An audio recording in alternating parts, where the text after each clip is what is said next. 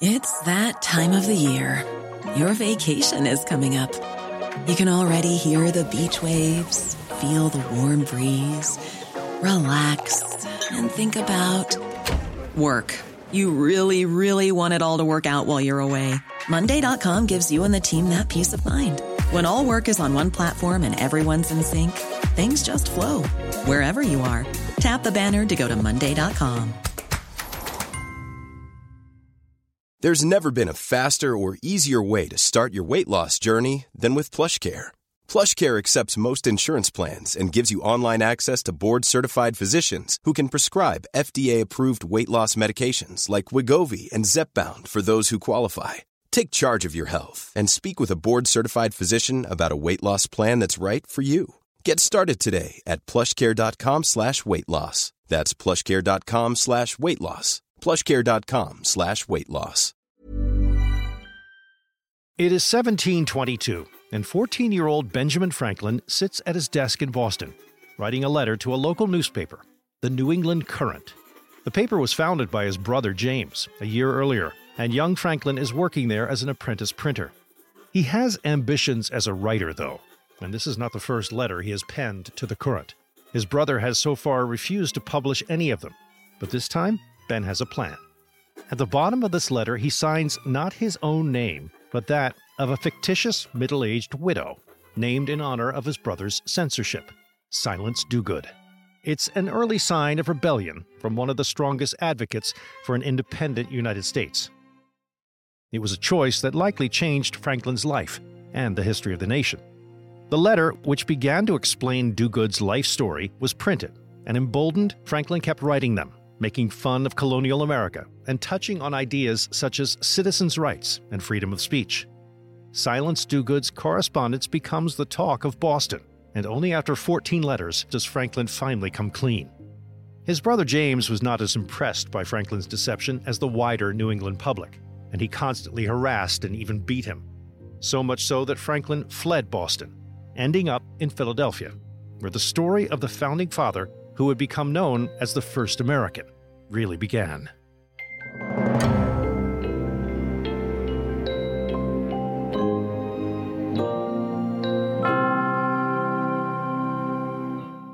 Hey, it's Don Wildman. Welcome to American History Hit. When we speak of Benjamin Franklin, we typically think of the Key and the Kite, the Revolution, Poor Richard's Almanac, the Declaration of Independence. But before these accomplished items of his brilliant resume, there was all of what came before, his young life as he blazed a trail up a very steep mountain. What were the early experiences of a future founding father? Where did he go? Who did he know? In so many ways, it's the common story of an American colonist, an ambitious yet penniless young man making his way in the world, a printer's apprentice who leaves Boston for Philadelphia, then heads for England for promised work, only to land back right where he started in America with bigger and even more inventive dreams. Because this is Ben Franklin we're talking about, and this will be no ordinary life. And we're here to talk to the director of the Benjamin Franklin House here in London, Marcia Balenciano, right in the room where Benjamin Franklin was doing a lot of his living, right in his Benjamin Franklin house. Hi, Marcia. Hi, it's great to be here and talking to you, Don. So the things we know about Benjamin Franklin are thanks to Benjamin Franklin. Mm-hmm. And he writes the first part of his autobiography during his time in England. And he was good friends with the founder of what today is called the RSA, the Royal Society of Arts. And that was founded by a guy named William Shipley. And that gentleman had a brother who was a bishop. And he was living out in Buckinghamshire. And he invited Franklin to come and stay with him for some time. Mm-hmm. And Franklin went to his writing shed in their garden, and that's where he put to paper stories of his early life. Oh, wow. Now, we probably have to take some of it with a grain of salt, sure, because Benjamin Franklin curated what he wanted us to know about him. Now, he says in the introduction that he's writing this for his son, William. Mm-hmm. And that's probably true, but I think he also knew that he was writing it for posterity. And he's some in equal measure fair about his weaknesses in his early life, And then he also maybe tells us some of the stories that help to define him in what we think of Franklin today, the knowledge that we have about him. So let's get the basic facts of his life. He was born in Boston, January 17th, 1706. Milk Street, Boston. His father is a tradesman, a candle maker, a chandler, a soap maker, and he works in that world. A very middle-class life, I guess you'd call it, of that colonial period. He's part of a lot of children. I mean, his father has 17 kids. And as one of his older brothers, James, starts a newspaper and he begins to work as a printer for him. Something happens that makes him have to leave Boston. Tell me about that incident. I think it was a series of things, really. And as the mother of two sons, I see how sometimes they can love each other and also irritate one another as well. And that was certainly the case between Franklin and his brother James, where Franklin was apprenticed to James. Mm-hmm. So Franklin had a small amount of formal learning, but his father was thinking, this is very expensive. And what is he going to have at the end of it? What is he going to know? What trade is he going to have? And he could become a minister, but then it's very difficult to support yourself. No, far better for him to become apprenticed to James. So that's what he was doing. And James was not afraid of irritating the powers that be in Massachusetts. And one time finds himself in jail for a few days for printing something that was seen to be seditious. This is a great opportunity for Franklin to show his worth in maintaining the print. And he actually writes a spoof where he takes the character of a widow, and her name is Silence Dogood. So he's writing under a pseudonym. He's writing under the pseudonym, and what he writes becomes very popular. Yeah. And so when James comes back and sees how well things were going, and that actually his little brother was doing it. Yeah, and could he be supplanted in his role as the one who makes the decisions? So he maybe tightens the leash a little bit on Franklin. Franklin says, I'm going to just run away. He's a fugitive. He's running away from a contract. Yes, it was a kind of legal contract, even though it was with his brother, which is later forgiven. But yeah, at the time he was meant to serve out his apprenticeship because the apprenticeship system was about investing in a young person and also providing for their food and their shelter. Right. And then in return, they would work for the person or the firm to which they had been apprenticed and give back for all of this development that had happened. And it's interesting that at the end of his life, Franklin leaves money for apprenticeships. So even though it didn't quite work out successfully for him, he still thought it was a pretty good idea. So he skips Boston for Philadelphia. Yeah. He talks about in his autobiography that he's on this ship and he's figuring out where he wants to go. It docks in New York, and that doesn't take his fancy to get off the ship there. Otherwise, American history might be a little bit different. He stays on and he goes to Pennsylvania and to Philadelphia.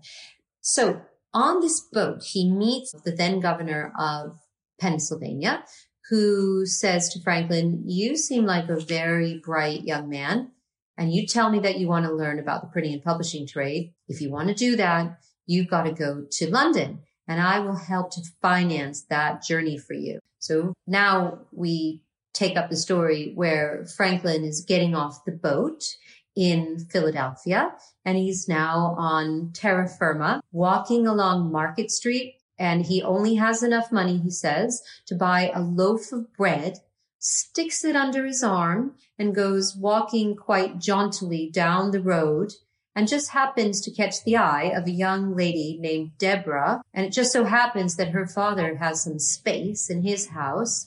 And so that's where he ends up living. And this is the beginning of his life. Franklin is, in some ways, the very embodiment of the American dream. And we love Franklin for his ability to come from humble beginnings and to make something incredible with his life, not only for his own personal gain, but for his contributions to society. However, not everyone appreciated that aspect of Franklin's life. If you look at somebody like D.H. Lawrence, who was very critical of Franklin who didn't like this kind of rags to riches story, thought too much was made of it and was quite dismissive. So he's one of the few negative voices on Franklin. But I think what somebody like D.H. Lawrence encourages us to do is to look at Franklin in that most holistic sense of him being a human being like the rest of us, albeit one who made incredible contributions to society.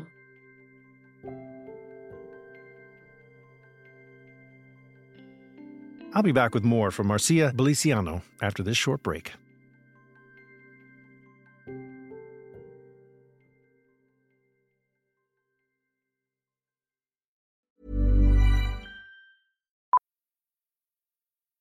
Millions of people have lost weight with personalized plans from Noom. Like Evan, who can't stand salads and still lost 50 pounds.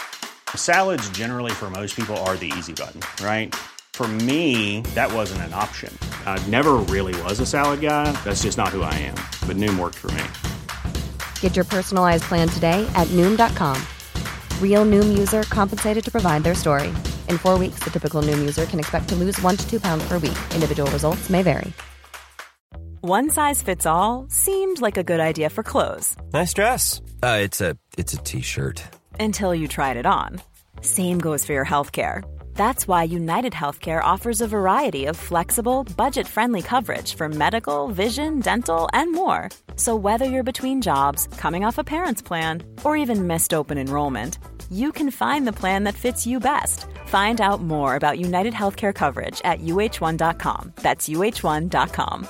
Confidence starts with loving who you are. And when your skin feels nourished and glows on the outside, you naturally radiate confidence from the inside. Give your skin a glow up with Osea's clinically proven Mega Moisture Duo. This ultra-hydrating body care features 2 of Osea's best sellers, Undaria Algae Body Oil and Undaria Collagen Body Lotion. These seaweed-powered heroes use skincare-level ingredients normally reserved for your face for results you can see and confidence you can feel. Osea has been making clean, clinically proven seaweed-infused face and body care products for over 28 years. This luxurious skincare is vegan, cruelty-free, and climate-neutral certified, so you never have to choose between your values and your best skin. Glow from the inside out. Get 10% off your first order with code GLOW at OseaMalibu.com. That's OSEA Malibu.com, code GLOW.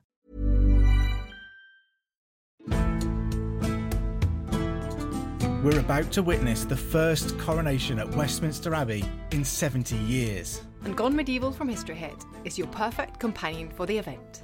From the earliest English coronation records to what the royal regalia used in the ceremony means. From the surprising origins of the recognition part of the service to the lavish banquets that took place afterwards. I'm Matt Lewis. And I'm Dr. Kat Jarman. And on Gone Medieval in April, we'll be exploring the medieval origins of this feast of pageantry. We'll try to pick out the key moments for you to watch and trace their origins back into the mists of time. We've got some great guests and fascinating topics to lift the lid on a moment when, let's face it, people all around the world will have gone medieval. Subscribe and follow Gone Medieval from History Hit wherever you get your podcasts.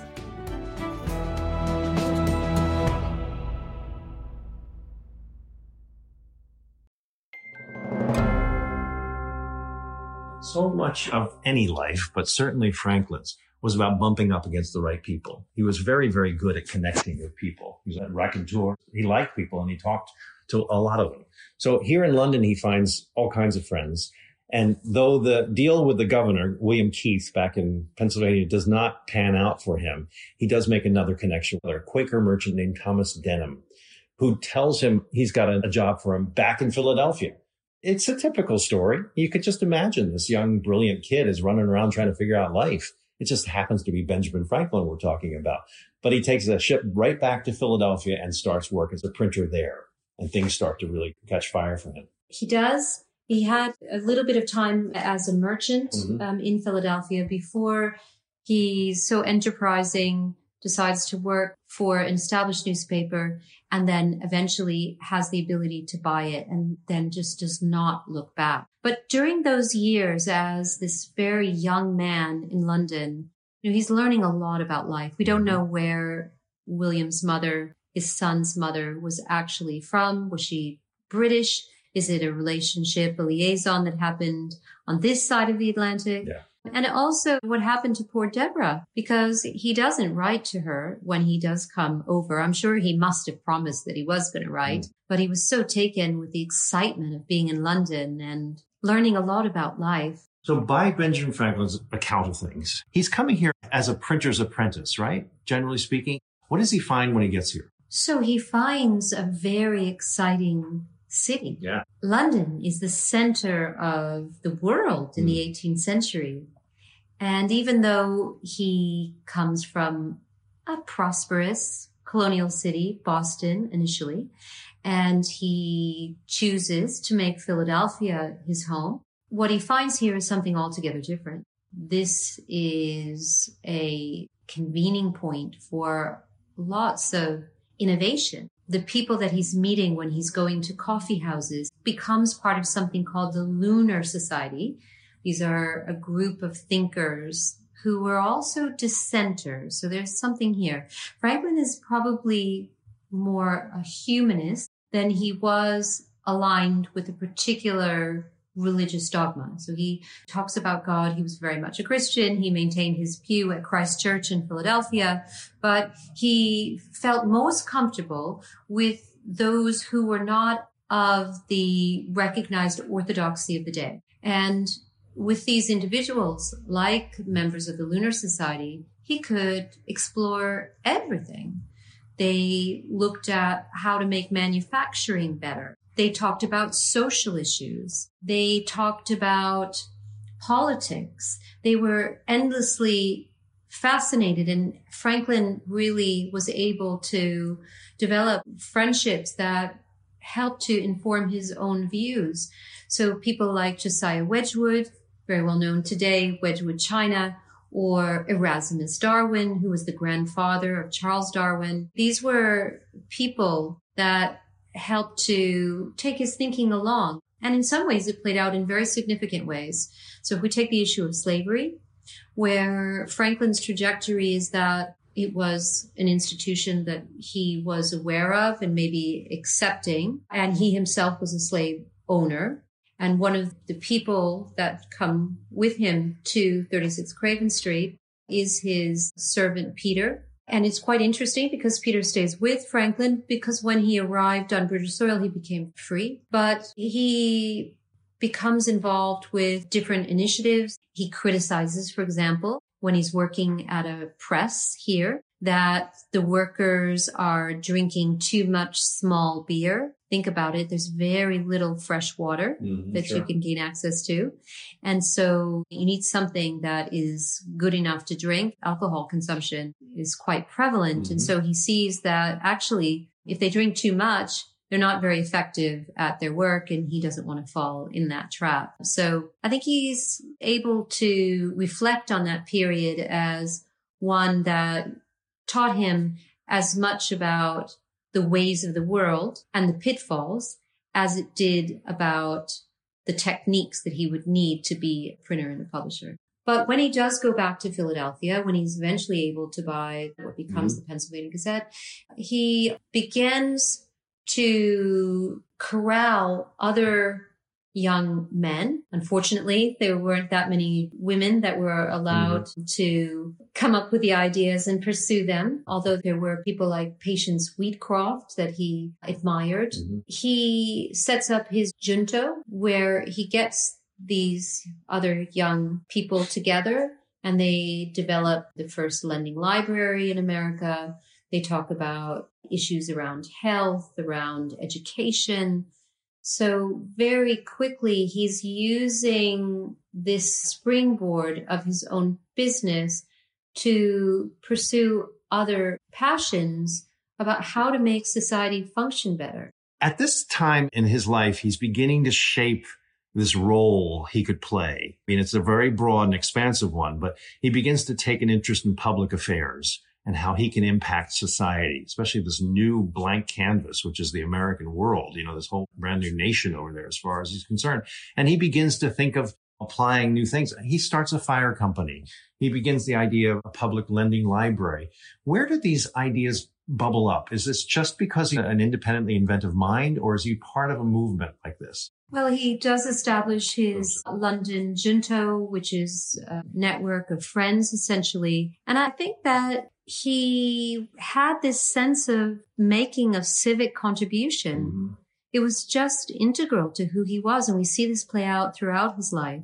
I don't know where that actually comes from. There's not a good answer to my question, because it's the enigma that this man is. You know, how much of this was just original in him and just boils up and becomes that which then evolves into so much of America as far as the institutions we're so aware of.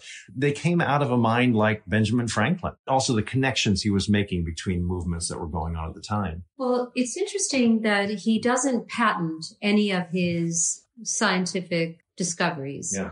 And he's purposeful in that because he knows that somebody else will be able to take what he's done and make it better. Mm-hmm. And in a sense, that's what he does. So if you take something like the bifocal lenses, so some people say, oh, Franklin invented the bifocals. Well, no, he probably didn't. He saw something like that, and then he thought about how could he improve it, and then even better, which was Franklin's great skill, how could he market it so it becomes more widely taken up? So if you look at something like inoculation, when he's here in London, he lost his child Francis to smallpox. This was the great scourge of childhood, led to so many infant deaths. And Franklin is quite devastated that he did not understand the principles of inoculation early enough. So he didn't champion it. He didn't try that.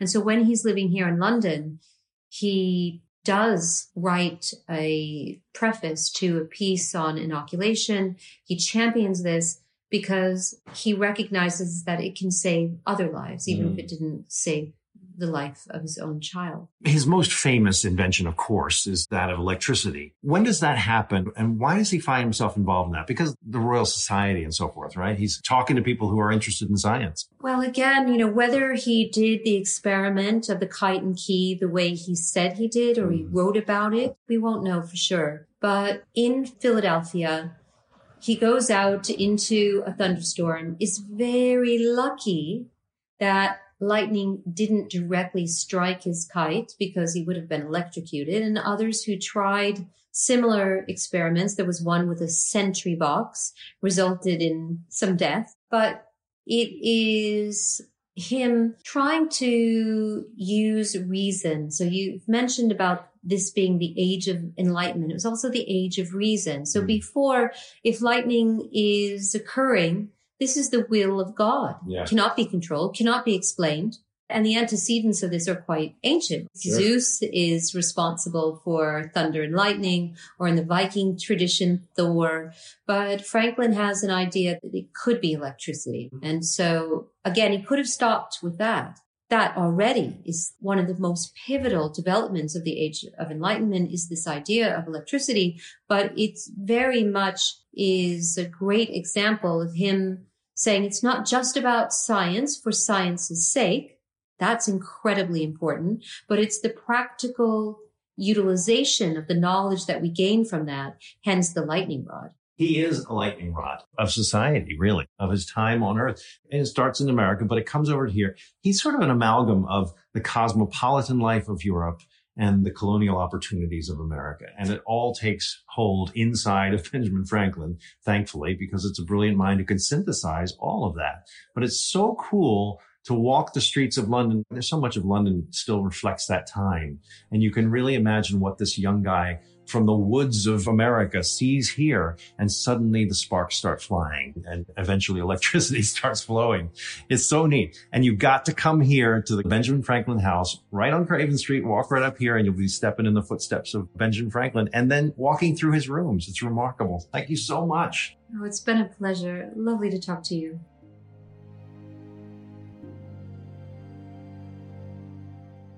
Thanks for joining us on this episode of American History Hit. We have new episodes every Monday and Thursday, so please keep us on the schedule. And speaking of thanks, This podcast of ours isn't just one American at his microphone. It's actually the result of a transatlantic team effort with me in New York and then folks in London. And today, we are bidding farewell to a central member of our team, our producer, Benji Guy, who has been with us, been with me, since our first episode recorded August 2022. Anybody out there who does this sort of thing in front of a mic or camera knows how utterly reliant one is on the producer. Not only for their practical skill set, but also their humanity. And Benji has loads of both. He's going to be a new father soon, and we wish him and his wife all the best in their brand new life and routine. Benji assures me, though, that he's a huge fan of mine, so I'm sure he'll be listening, as I hope you will be too. I'm counting on it, believe me. Thank you, Benji. Best of luck. See you all next time on American History Hit.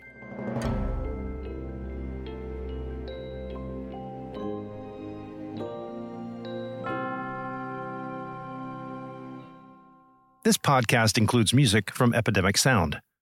Thank you for listening to this episode of American History Hit. Please follow this show wherever you get your podcasts. It really helps us, and you'll be doing us a big favor. Don't forget, you can also listen to all these podcasts ad-free and watch hundreds of documentaries when you subscribe at historyhit.com/subscribe. As a special gift, you'll also get your first 3 months for just $1 a month when you use code American History at checkout.